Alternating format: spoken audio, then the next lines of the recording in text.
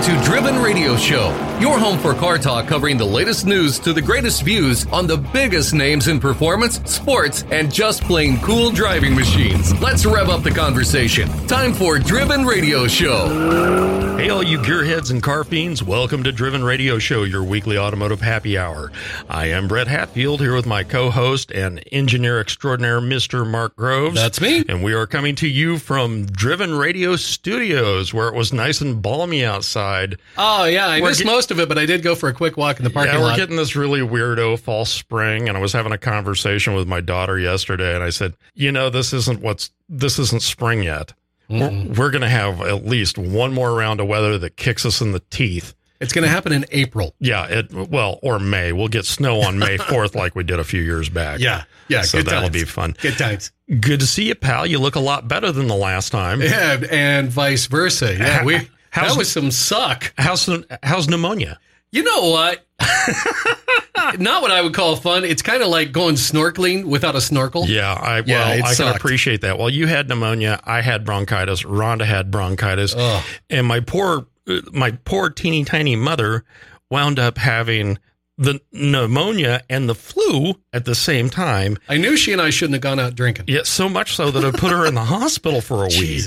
Ugh. She just got out yesterday. Oh. And my dad came home from a golf trip and found her passed out, and that scared the hell out. My parents are in their 80s. That scared the hell out of him. Well, yeah, and into him. That's not something you play with. So part of that became it's tough for me to watch my folks go through. Yeah.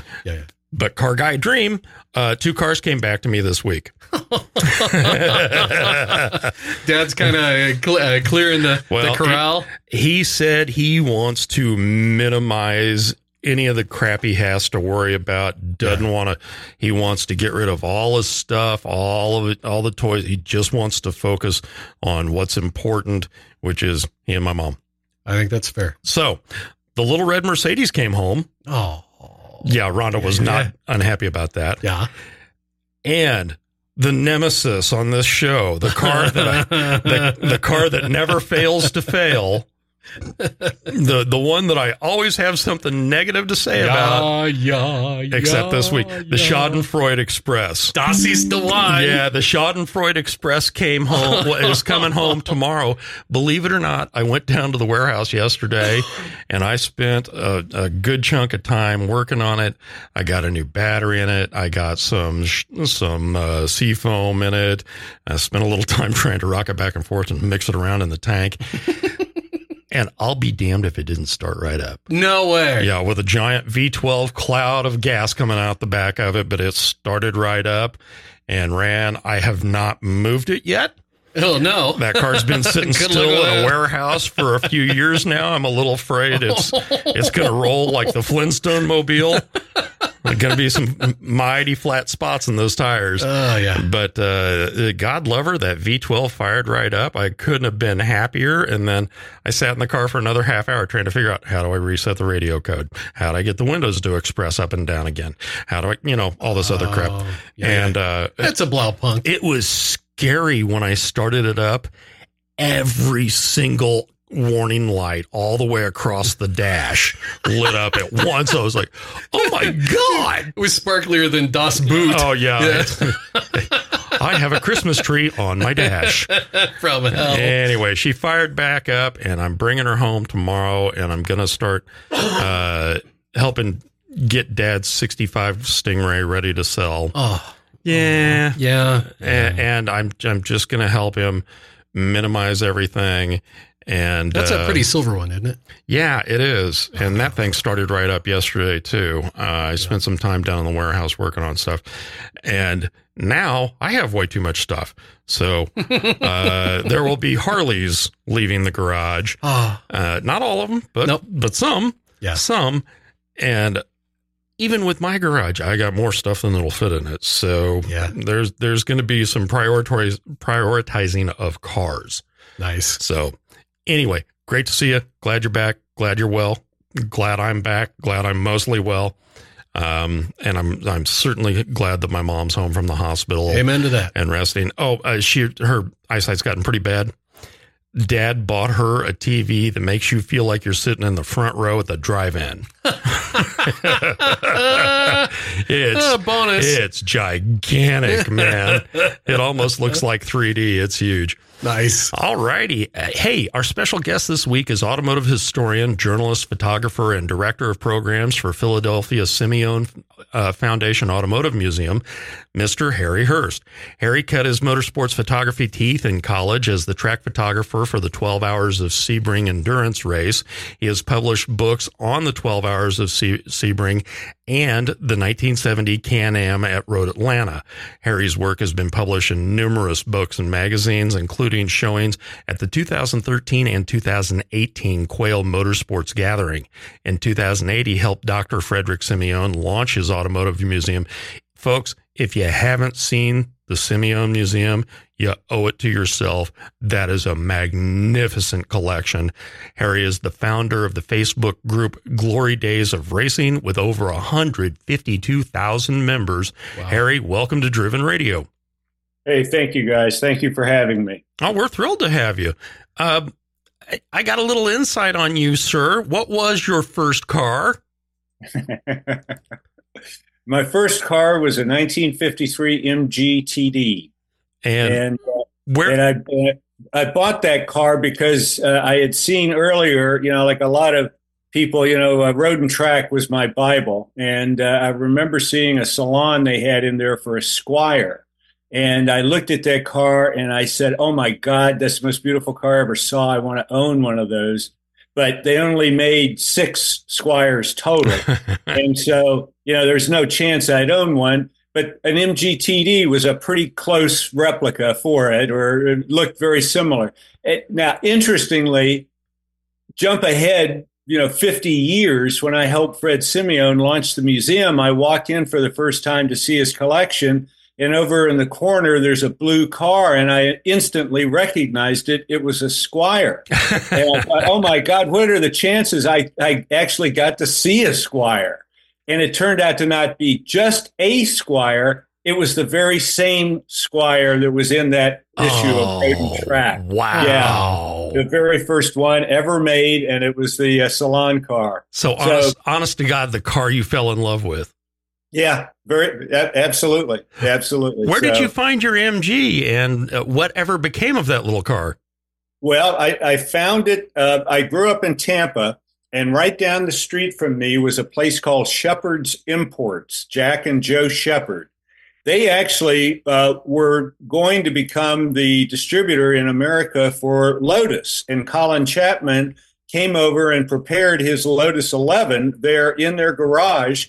And he and Joe drove it at Sebring in 1957, I'm going to say. And then they got out of racing, but I'd always walk down there and look at the cars. They had all sorts of stuff. And that's where I saw the TD and just fell in love with it. And Joe Shepherd actually taught me how to drive a stick shift. He was a very noted driver. Wow. So, what happened to it? I've still got it. Oh, that's after all perfect. of these years, it's still sitting there. I've had to go through and redo the gas tank this last year, and then I've rebuilt all the brakes and new hydraulics, and we'll be getting into getting her back on the road this summer again. So, very cool. Yeah. Well, I think you've given us a partial answer to the next question. How did you become interested in cars and motorsports? Yeah, we growing up in Tampa, it's amazing how many friends, or relatives you find you have in the woodworks that live in the cold northern region, and so every March, we would have this group come down from Chicago, and they were avid motorsports fans, and they would come down to go to Sebring, but they would stay at our house the week before, and we'd be sitting around the dinner table, and they'd be talking, about racing and stuff, and I was just totally transfixed, but. After they left, my grandmother said, "Oh, I'm just so tired of all of this, Sterling that and Sterling this," and she couldn't stand it. But I just thought it was really cool. And My dad took me to my very first race at Sebring in 1965. And of course, that was the year of the great downpour and Jim Hall winning in the Chaparral, the Ford GTs from Shelby winning their GT class, and the Cobra Daytona Coupes running. I mean, it was a classic event. Oh, but that got me hooked. And rained, though. Oh, yeah, man. Yeah, it rained a lot. And then after that, I kept going. And the first couple of years, I was just a spectator and taking pictures with my mom's Instamatic. And then I became a flagman for the SCCA. And of course, that got me credentials to get into the pits and on the course.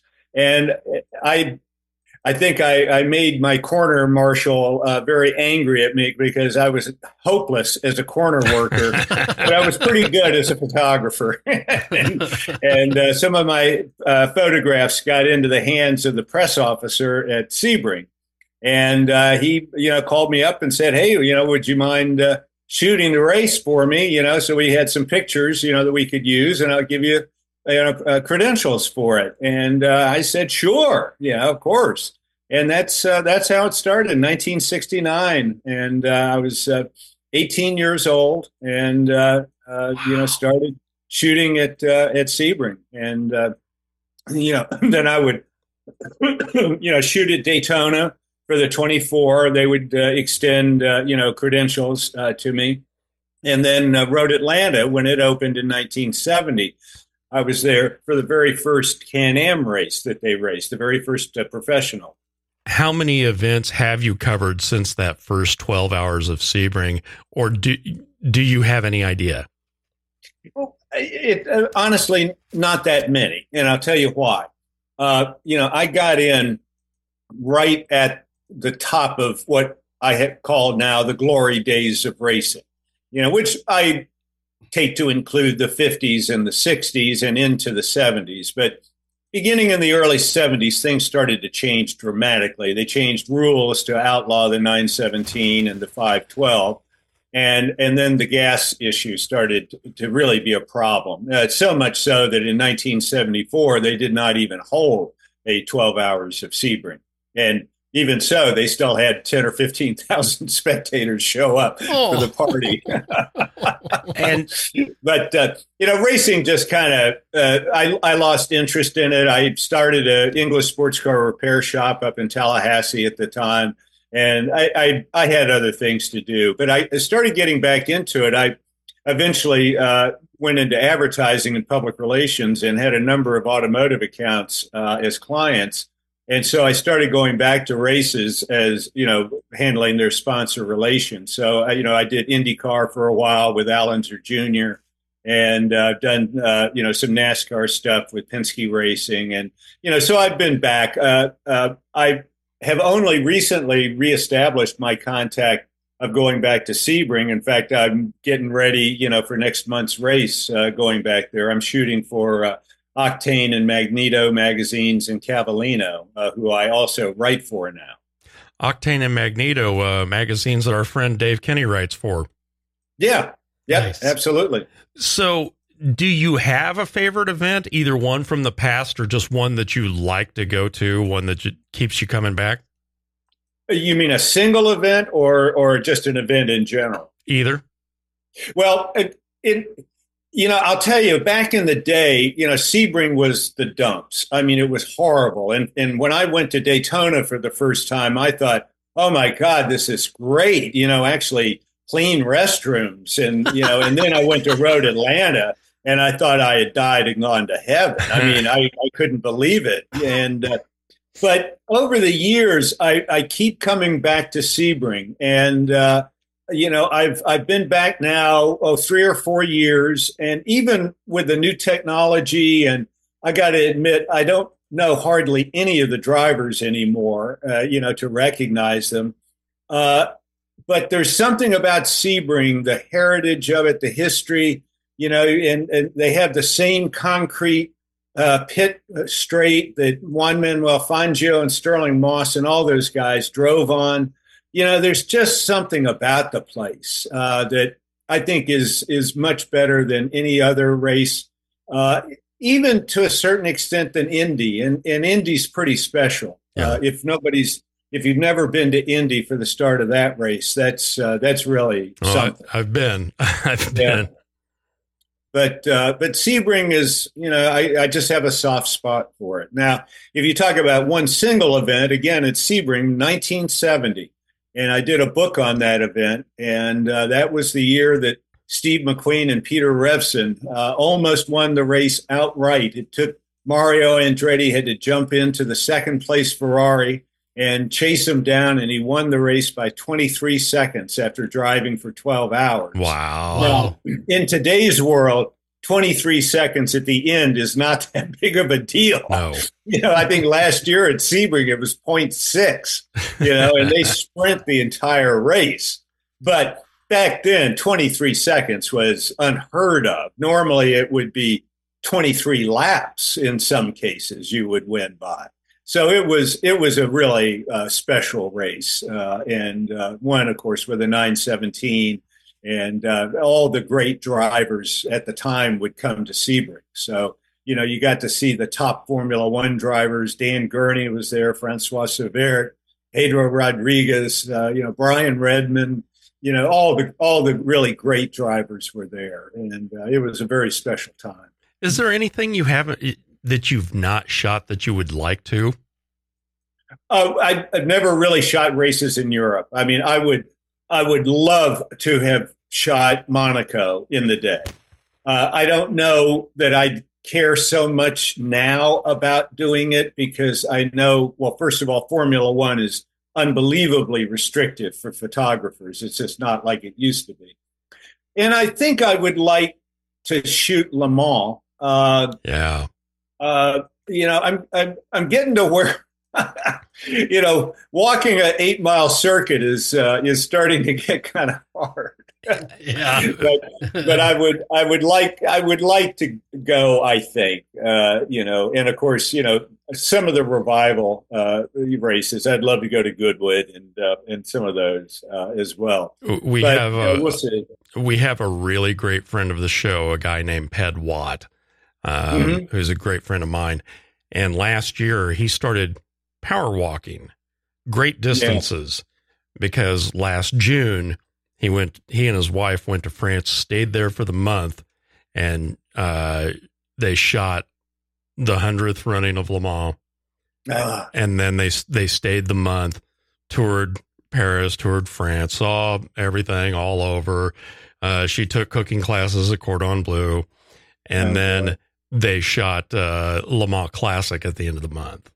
Oh boy! And he brought back so much fantastic stuff and really magnificent images. And yeah, I didn't get a go last year because of my knees, but I think Le Mans would be one to hit. I really do believe that. How has racing and racing photography changed since you began covering it? Well, racing, of course, has changed dramatically.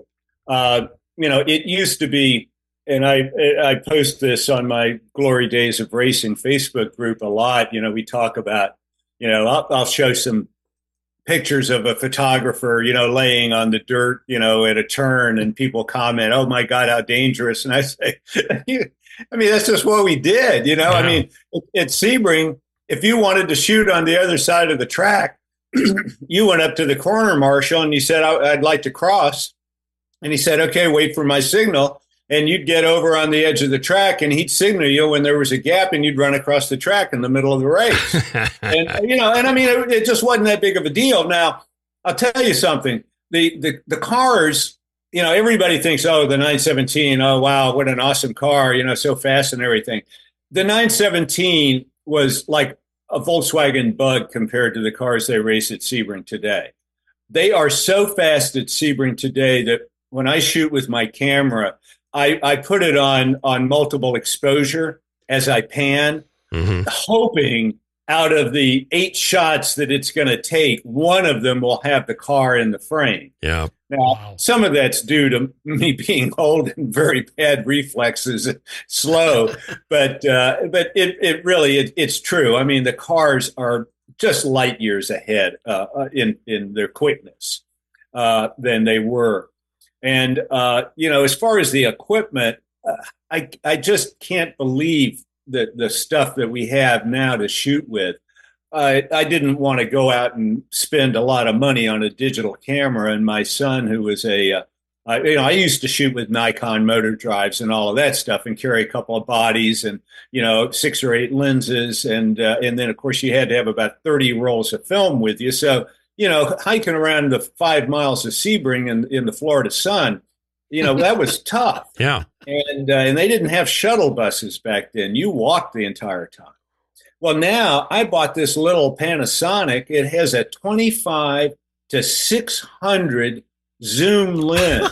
Jesus. The thing weighs less than a 24 millimeter Nikkor lens weighed back in the day. It has no weight to it at all.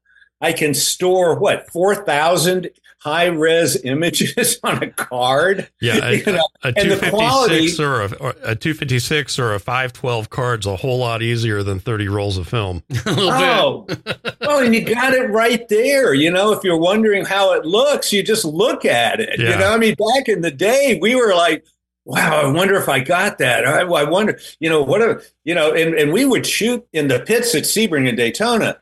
Back then, it was absolutely forbidden to use a flash anywhere on the circuit or in the pits. You could not do it, and they didn't have any lighting. The lighting in the pits at Sebring and Daytona was all bare light bulbs, and so what we would do is we'd take Tri-X and we'd boost it up, like 1600 ASA, which sounds like nothing today, but that was the best we could get. And so I'm shooting wide open at 15th of a second, trying to get pit stops and stuff. And, now, hell, you can boost your ASA up to 10,000 if you want. But the one thing you can't get today with now they have all sodium vapor lighting and all of that in the pits. You can't get that gorgeous high contrast, dark, shadows, the really dramatic light that kind of light bulb lit area has, that's gone. We'll never have that again, unfortunately. Yeah, it is unfortunate, but boy, there are some fantastic offsets that we've got now as far as the equipment's concerned. Oh, yeah. How did you become involved with Dr. Frederick Simeone? In Philadelphia, I was working in advertising.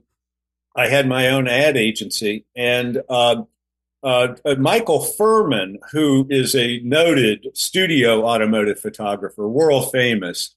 We were at an event and there was a car there, and it was an Aston Martin DBR1. If any of you know, it's one of the most gorgeous racing cars ever made. Carroll Shelby won 59 Le Mans driving one. And a friend of mine was with me, and he looked at it and he said, wow, is that a real Aston Martin DBR1? I said, no, it couldn't possibly be. They only made 4 of them. There's not going to be one sitting here in Philadelphia. And Michael Furman was next to me. He said, no, that's a real one. That's owned by this guy, Dr. Fred Simeone. I'd never heard of Fred. Fred Simeone was one of the world's foremost neurosurgeons. He went all over the world. In fact, he operated on members of the Saudi royal family. They built him an operating theater over in Saudi Arabia and brought him over. The State Department actually asked him to go over and operate and do that. I mean, he wrote the textbook, The Spine, used in medical schools all over the world. And, and in his spare time, now, he would do 8 surgical procedures every day that he worked, which was an enormous workload, but he was that good and could do it. And in his spare time, he collected racing sports cars. Now, that's cars with headlights and fenders that could conceivably be driven on the road and that competed at Le Mans, Sebring, and all of that. And all this love of cars came from his father, who was also a neurosurgeon. Now, he started doing this back in the day when nobody cared about old race cars. Once they couldn't race anymore, they had no value. And so they ended up over in a corner somewhere. And so he started collecting cars, and like baseball teams, he would buy, cars that he didn't necessarily want, but he knew that it was a good value and that somebody else might. So he would buy them and have them there. And if a car came up that he really wanted, he would do a swap, and sometimes among 2 or 3 different collectors. And the objective there was you didn't want to actually have to sell the car for cash, because if you did, then you had to pay capital gains on it. So what they would do is they would swap around each other and do it in a way so that it was an equal swap, and you didn't have to pay the capital gains. And he knew exactly the cars he wanted. He tells a story that he put the names of the cars that he wanted to collect in his lifetime on refrigerator magnets and put it up on the refrigerator. One by one, those magnets came off. And today, the core collection of his cars is about 60, 65 cars. And when I started helping him, doing advertising for him, brochures, things like that I knew how to do, and he really didn't have any idea. And when we decided to open the museum, I sent out invitations to all the editors, to come and visit, and along with a press release about the collection. And I started calling the editors to follow up, and more than one told me I was lying. No one person could possibly have cars like this. These are all replicas. Why are you wasting my time? I'm serious. I had more than one notable editor tell me that. Well, the idea that one guy would have a Corvette Grand Sport and a Cobra Daytona Coupe, just those two. Well, how about the Bugatti that won the 1937 Le Mans, the Bugatti tank, only one in the world? Yeah. The Alfa 8C 2900B that won the 1938 Mille Miglia. These are cars that, just never, ever come available. I wasn't trying to minimize the rest of them. I was just thinking, if you walked in any place else and you saw those two sitting together, you'd think, who the hell owns this? Yeah. Well, Ford Mark IV. He has the Hippie 917. A pontoon fender Ferrari Testarossa. I have a slot car of that car. When I was a kid. It's amazing. He has one of every 8C Alfa Romeo road racing Alfa Romeo that they made. And Alfa is really kind of the centerpiece of the collection. It's one of the largest collection of racing Alfa Romeos in the world. To show my ignorance, when I started helping him, I knew Alfas from Dustin Hoffman in The Graduate. Yeah. Actually, that's not actually true. I mean, they had the T33s at Sebring, but they were not at that time competing to win overall. But they were pretty cars and they were nice. But I had no idea of the stature Alfa Romeo had in the 1930s. They were the dominant racing car in the 1930s, and it was a real honor to be able to help Fred launch the museum. I started there a year before we opened in 2008, and helped him with all the signage and everything. But the whole museum, as you see it when you walk in, the thing that's so striking are the dioramas and how everything is arranged in there. And that was entirely due to what Fred wanted to do with it. He had pre-visualized the entire place. He was a remarkable man. You meet very few truly great human beings in your life, and Fred Simeone was one. And we don't even talk about the thing that distinguishes the collection besides the quality of the cars is that Fred was a very early proponent of preservation over restoration. And he was espousing this well before, a lot of people today. And it was not a popular position for him to take because the restoration industry is a huge industry. But little by little, people started to appreciate what he was saying, that many important cars, significant cars, shouldn't be restored if it can be avoided. Yeah, it's preservation of history. They're little snippets in time. Yeah. Another one of the things about the Simeone Foundation Museum is what it has in common with Revs Institute is the cars that get driven. Yeah. Yeah. And we started very early, doing our demo days. Now we've had to suspend those for a while because, we're starting to run into a tire issue. I know you all know that, getting racing tires now for vintage racing is going to be very difficult. Avon has stopped doing it. And, a lot of our tires, have just gotten to the point where we don't feel we can safely take them out anymore. So we're going to stop doing the actual demos for a while until we can get that resolved, and then we'll start again.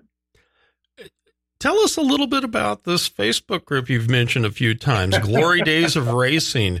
You've got a massive treasure trove of historic photos on that page.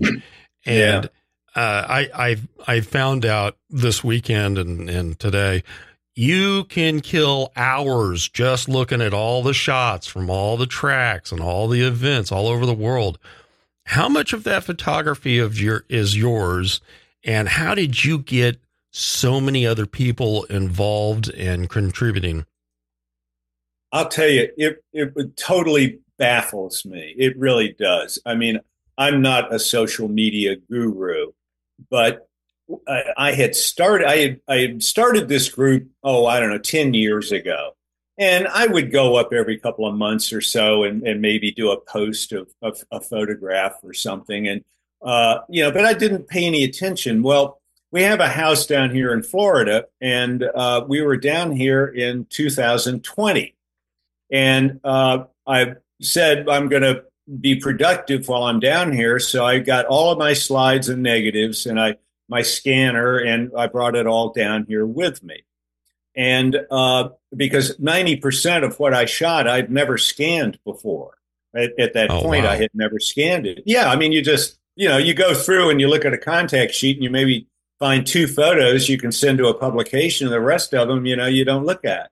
And in the span of 50 years, a lot of those outtakes now have a great deal of significance, whether you've captured a moment of historical importance or a person that's in that photo that used to be nobody you would ever recognize is now significant. I mean, for example, one of the photos I had was of a Porsche 906 at Sebring in 1970. I took the picture. I didn't even print it.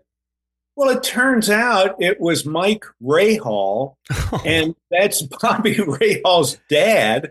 And Bobby was on the pit crew for that car. Oh, wow. And they won their class that year at Sebring and got this really great letter from Porsche thanking them because that actually helped Porsche in their efforts to win the manufacturers championship.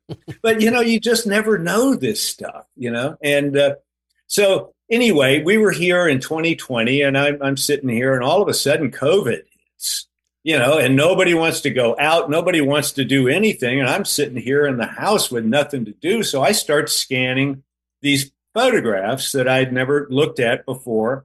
And I look at it and I write a little 2 or 3 paragraphs of copy about it. And I posted it up on my Glory Days site.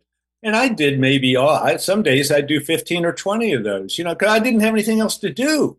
So I notice, it goes from 500 members to 1,000. I go, wow, this is incredible, and those people start posting their stuff. Some are other photographers, some are just people, that had snapshots. But, we get some interesting stuff, or they cross post, from other groups. And then it goes to 2,500 and then 5,000. And when it hit 50,000, I said, I think I'm just going to close it off and make it a private group because there just can't possibly be that many more enthusiasts that care about old racing, like the Glory did. Well, it gets up to 75,000 this time last year. And in 1 year, we have doubled to 152,000. Oh, wow.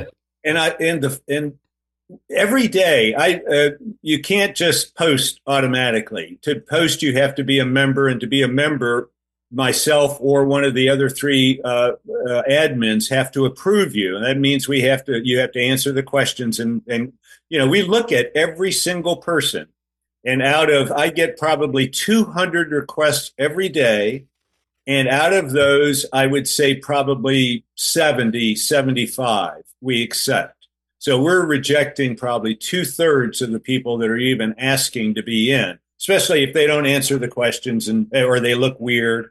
We just don't let them in. And we don't take any abusive language, and there is absolutely no politics at all allowed. I don't care either side, nothing.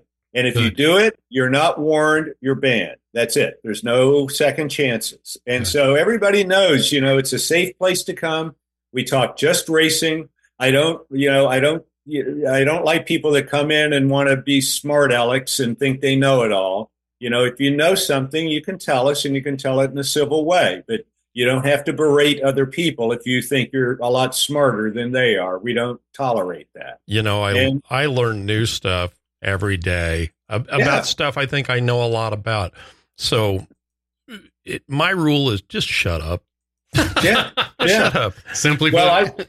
At the top, I have the rule of the group is I say, like Br'er Rabbit said, if you can't say something nice, don't say nothing at all. That's right. And we try and make it fun. We welcome women in the group, and as a result, I don't allow any sexist remarks. I don't like any of the photos that are in other racing groups of the scantily clad women at races. That's not allowed. This is racing, period. It's not, gawking at things. And as a result, we've got Judy Stropus, we got Brian Redman, even better. We have a lot of the behind the scenes people, a lot of the mechanics, a lot of the team members. We've got a guy who was a Firestone tire engineer in Formula One in the glory days. And, so you get the real story, you get real stuff. And then they post their snapshots, a lot of which had never been seen before. So it's just been amazing to me. I'm truly astounded by it. And, my job is just to kind of keep it a nice, clean, fun place, for everybody to be. I post my photos. All the picture that's always at the top of the page is always mine. And I do that because I own the copyright. And that way, then we don't worry about any copyright infringement issues, which, people are sharing photos, and it happens. If people have a problem, if they've taken a picture that belongs to somebody, I'll gladly take it down, or, I make the person then give photo credit. It's unfortunately gotten to be a huge issue in this digital, social media age. But we try to respect the photographer and give credit to them where we can and are able to. I wasn't exaggerating when I said you can kill a lot of time looking through all of the stuff that's on that page, and a lot of it is really extraordinary. Folks, you owe it to yourself to check that out. Go find Glory Days of Racing on Facebook. Now, Harry, what is Cool Cars for Kids, and what makes it different from other charitable organizations? Well, thank you for asking, because this is something that's really dear to my heart and everyone that helps with this. Cool Cars for Kids was founded by Dr. Ian Krantz of the Children's Hospital of Philadelphia back in 2017. And he wanted to promote the awareness and fund research for the many different types of rare genetic diseases that children are born with. And I had no idea, but over 400 kids are born every day with a rare genetic disease. And some of these are individual. They are unique to that child. And the cost to be able to find a cure, to find a solution for it, can just be staggering.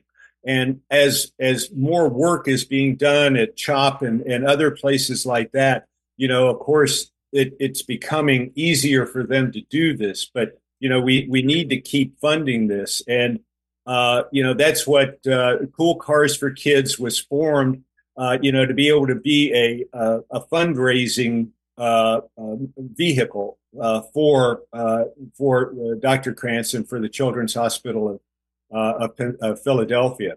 And we have our primary fundraising event is coming up in June 23rd from 10 a.m. to 3 p.m. at the Simeon Museum in Philadelphia. And it's the Philadelphia Concours d'Elegance.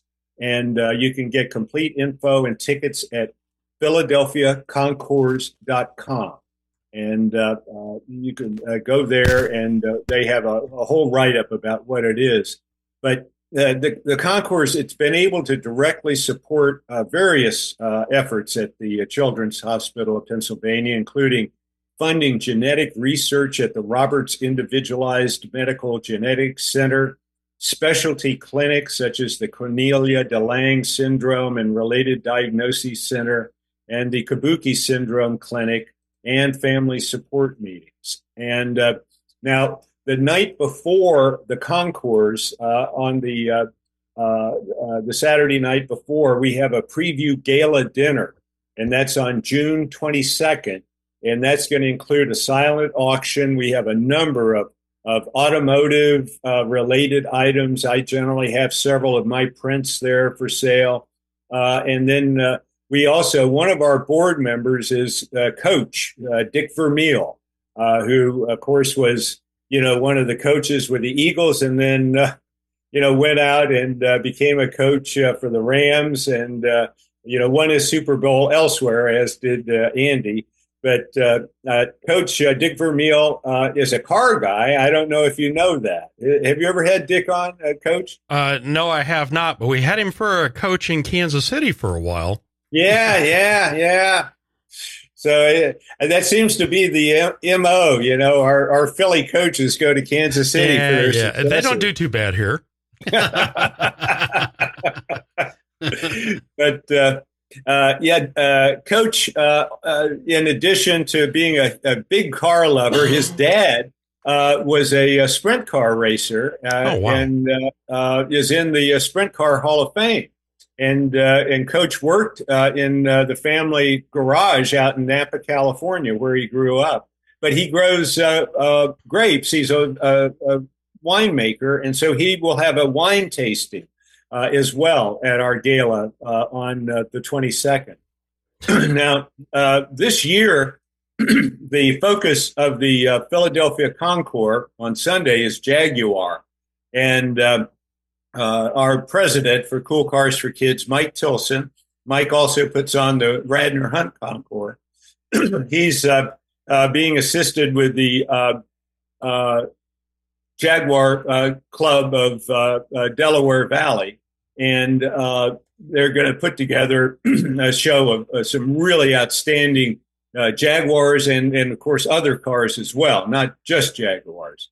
And so we're hoping, to have a really nice array of cars.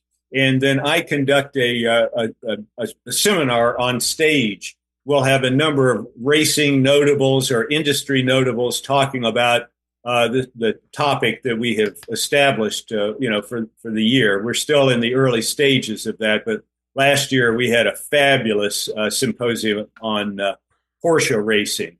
And had Woody Woodard, who built the Sunoco Turbo Can-Am car. Alvin Springer was on the video, as was Hurley Haywood. And then Jack Atkinson was there from Brumos. So, we have people like that, really, really high level people for the seminar on Sunday during the concours. And so, we invite everybody, to come out. It's a family friendly event. We're going to have the Philly Fanatic out there and a bunch of other things, probably a Mummers string band for if you've never been to Philly and you've never heard of Mummers string band. That's a very unique experience. And, it's a fun day. The concours itself is indoors, so it's rain or shine. We do have other car events and displays outside.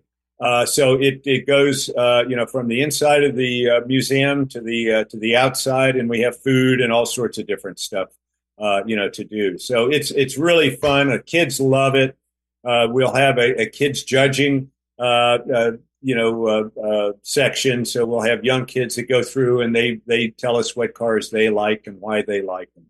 And it's all for, a really, really good cause. Mark, you were asking me before we started taping, about it. And, it's just really, it's miraculous when you understand, what they're doing, with this, that they can actually go in and isolate, individually, these diseases. And the trouble, of course, is that to do that, is unbelievably expensive now.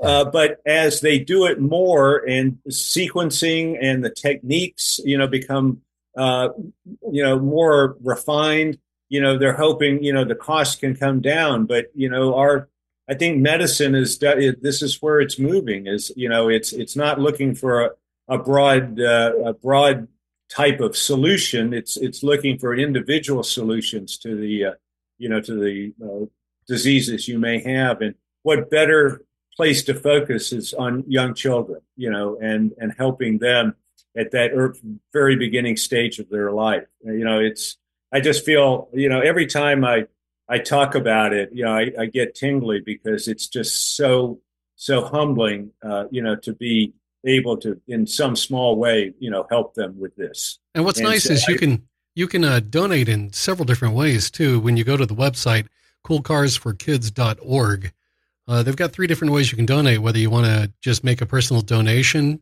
go straight to the horse's mouth. You can do a car wash. You can even donate vehicles. So when it says Cool Cars for Kids, it's not just the cars that you can do. It's these activities and stuff, and you can get together with a group of people and feel really good about what you've done in a day. I think it's just way cool. Yeah, it is. And thank you for bringing that up. Thank you. Well, we've covered all of the really important stuff now. Let's get into the not so important. What is the dumbest thing you've ever done in a car? Well, I don't know. The statute of limitations runs out on some of this stuff, so I'm going to avoid some of those. I'm pretty sure shy of taking somebody off the grid. Well, I mean, we've all done dumb stuff, and I'm not going to, go there. But I'll tell you, one of the things I probably didn't use good judgment with. I told you I had a 53 MGTD, and I bought that when I was 16 years old in Tampa. Now, for any of you people who have been in Florida in the summertime, you know that at exactly 4:00 the clouds open up, and the sky just empties. And I was during the summer. I had a summer job, so I had to use my car every day, for work. And I'm driving along, and all of a sudden the skies just open up. And I mean, everything just totally floods. And I had the top up and everything. And I'm driving, and I see in front of me what is obviously a very large puddle. And I thought, well,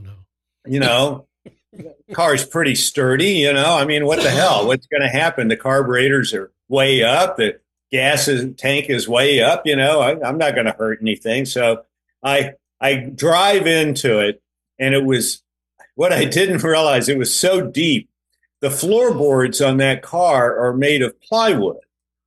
And all of a sudden I'm halfway into the puddle, and I noticed the seat starting to rise next to me. The whole car had filled up with water, and the floorboards were rising up above. And I did get through, but I tell you, it was not a real smart thing to do, and I don't think she did not appreciate me giving her a bath like that. No. It the other way. I needed to clean the inside anyhow. It's supposed to be a Catholic baptism, not a Southern Baptist one. But the good thing is, with an English car, there's so much oil underneath. I didn't do anything. And you couldn't screw up the electrics more than they were already. So. Yeah. It was sealed anyway. So, but I've actually found a few of those here on, while you were talking, I went to Facebook Marketplace. You're looking for 53 MGs? Yeah, what the hell? Every other dream has died on me. I might as well look at this. There's one in St. Charles for 18.4 with 67,000 miles, supposedly not a replica. Because that is one of the things I noticed when I first looked that up and went, oh, these. I've seen so many of those that are the VW replicas. Yeah. And to see the real ones is like, oh, that actually, you can kind of see the difference in the lines and in the kind of full body shape. And you can tell the VWs, they're sealed up better. Yeah, those plywood floors. What a unique idea. And I've, over the years, of course, I've owned a lot of cars, Austin and Healey 3000s and things, Mark II Jags and, a lot of cars that, I bought for $600 and today are worth $60,000, that kind of thing. But the TD, when I finished doing the restoration in the mid 70s, I estimated it was worth about $15,000 then. And that car is still worth $15,000 today. You haven't lost value at all. Look at you. Way to go, Tiger. Consistency. That's right. But, hey, it's your first car and, it's, what can I say? It's got a lot of memories. That's how I learned to work on cars was by working on that car. And I would highly recommend it if you are seriously thinking of a T-type. I think if I had to do it again, I'd probably do a TF. They have really grown on me. I didn't like them back then, but the TF has really grown on me. You may pay a little more, but they're a little flashier than a TD. But the great thing is you can get virtually any part for the car. I mean, you can get a crankshaft. They remake crankshafts now for it, and they're very easy to work on. They're a lot of fun to drive. I'd be a little hesitant to take my grandchildren out in it, just for the safety thing. But back when we had our two kids, we put both of them in the back. There's a little back compartment area there where you could put like 3 or 4 bags of groceries. We stuck them, their knees to knees, sitting there in that little compartment in the back, and we'd drive through Valley Forge Park, on a nice fall day. And of course, today you could probably get arrested for doing that. Oh, yeah. In a heartbeat. Oh, come on. Where's your sense of adventure? Come on. If you talk about one of the dumbest things I've ever done, that probably in hindsight is one of them. We've been speaking with Harry Hurst, Director of Programs for the Simeone Foundation Automotive Museum, and all around fantastic raconteur. Harry, please tell us where we can find you online and on social media. Well, my website is glorydaysofracing.com. And there's information there. There's some of my photos. There's contact information. I don't currently have any of my books available for sale. They're out of print now, but that may change in the future. But the link also to my Facebook group is there on that page. But it's very easy. Glory Days of Racing Facebook group. And you'll know it when you get there. If it says 150,000 on the members, that's it.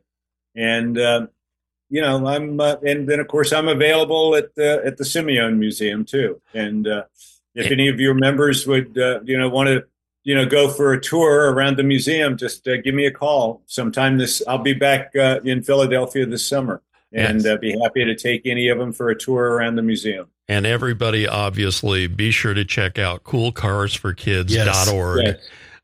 Fantastic charity, and they could certainly use your help. Harry, thank you so much for being with us. We really appreciate you taking the time. Thank you, guys, very much. So, Harry Hurst, Guy sounds like he's done a little bit of everything and a whole lot of some stuff. And that Cool Cars for Kids is a fantastic organization and a great fundraiser. It is so hard for parents when your kid has something that not a lot of other kids have, that there's just not been that much research done into it because it's not that frequent. But this is your child's life. Yeah. So pretty important. I think, if memory serves, I was looking around on their page today, and they said they've had 7,000 different specific ailments that they've tried to fund.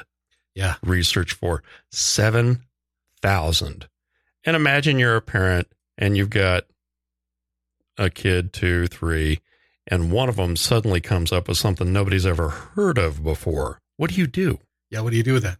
And like he was talking, the cost of it is just brutal. Oh, it's phenomenal. It's out of this world. So what a great organization. It absolutely is. Thank you so much for spending time with Driven Radio. We love what we do, and we wouldn't be able to do it without the support of our listeners. You can find us online at drivenradioshow.com. Follow us on Facebook, Twitter, and Instagram at Driven Radio Show, and on LinkedIn as Driven Radio Show Podcast. Please do us a favor. Something I found out this week, and I've been talking to Mark about. We've been kind of thinking that our download number should be better. Well, yeah, because we're just so damn charming. Well, not just that. I have a lot of people say to me, I listened to the show. I heard this on the show. The kid I was talking to at Haggerty today, adding the Schadenfreude Express to my insurance policy. Yeah. I'm talking to him and he said, your voice is very familiar. I'm not your father. Daddy, I don't think. Is your mom a stripper? Yeah. Yeah, no kidding. Daddy, no hablo inglés. He said, your voice is really familiar. And I said, well, I host a podcast called Driven Radio Show. He goes, I thought I recognized your voice. Oh, how cool is that? I talked to him for a second, and the Schadenfreude Express, for those who don't know, is a 1999 Mercedes S600. It's a V12, the big body sedan, the S-Class. And he said, I thought I recognized your voice. And I said, oh, you listened to the show? He said, yeah. And I said, this car is the Schadenfreude Express. He says, this is the car? But anyway, we have a lot of people tell us they listen, but we haven't thought that our download numbers were accurate for the feedback we were getting. And I found out this past week that doesn't count streaming numbers. So if you stream from a server or from a website or something like, it doesn't include those numbers.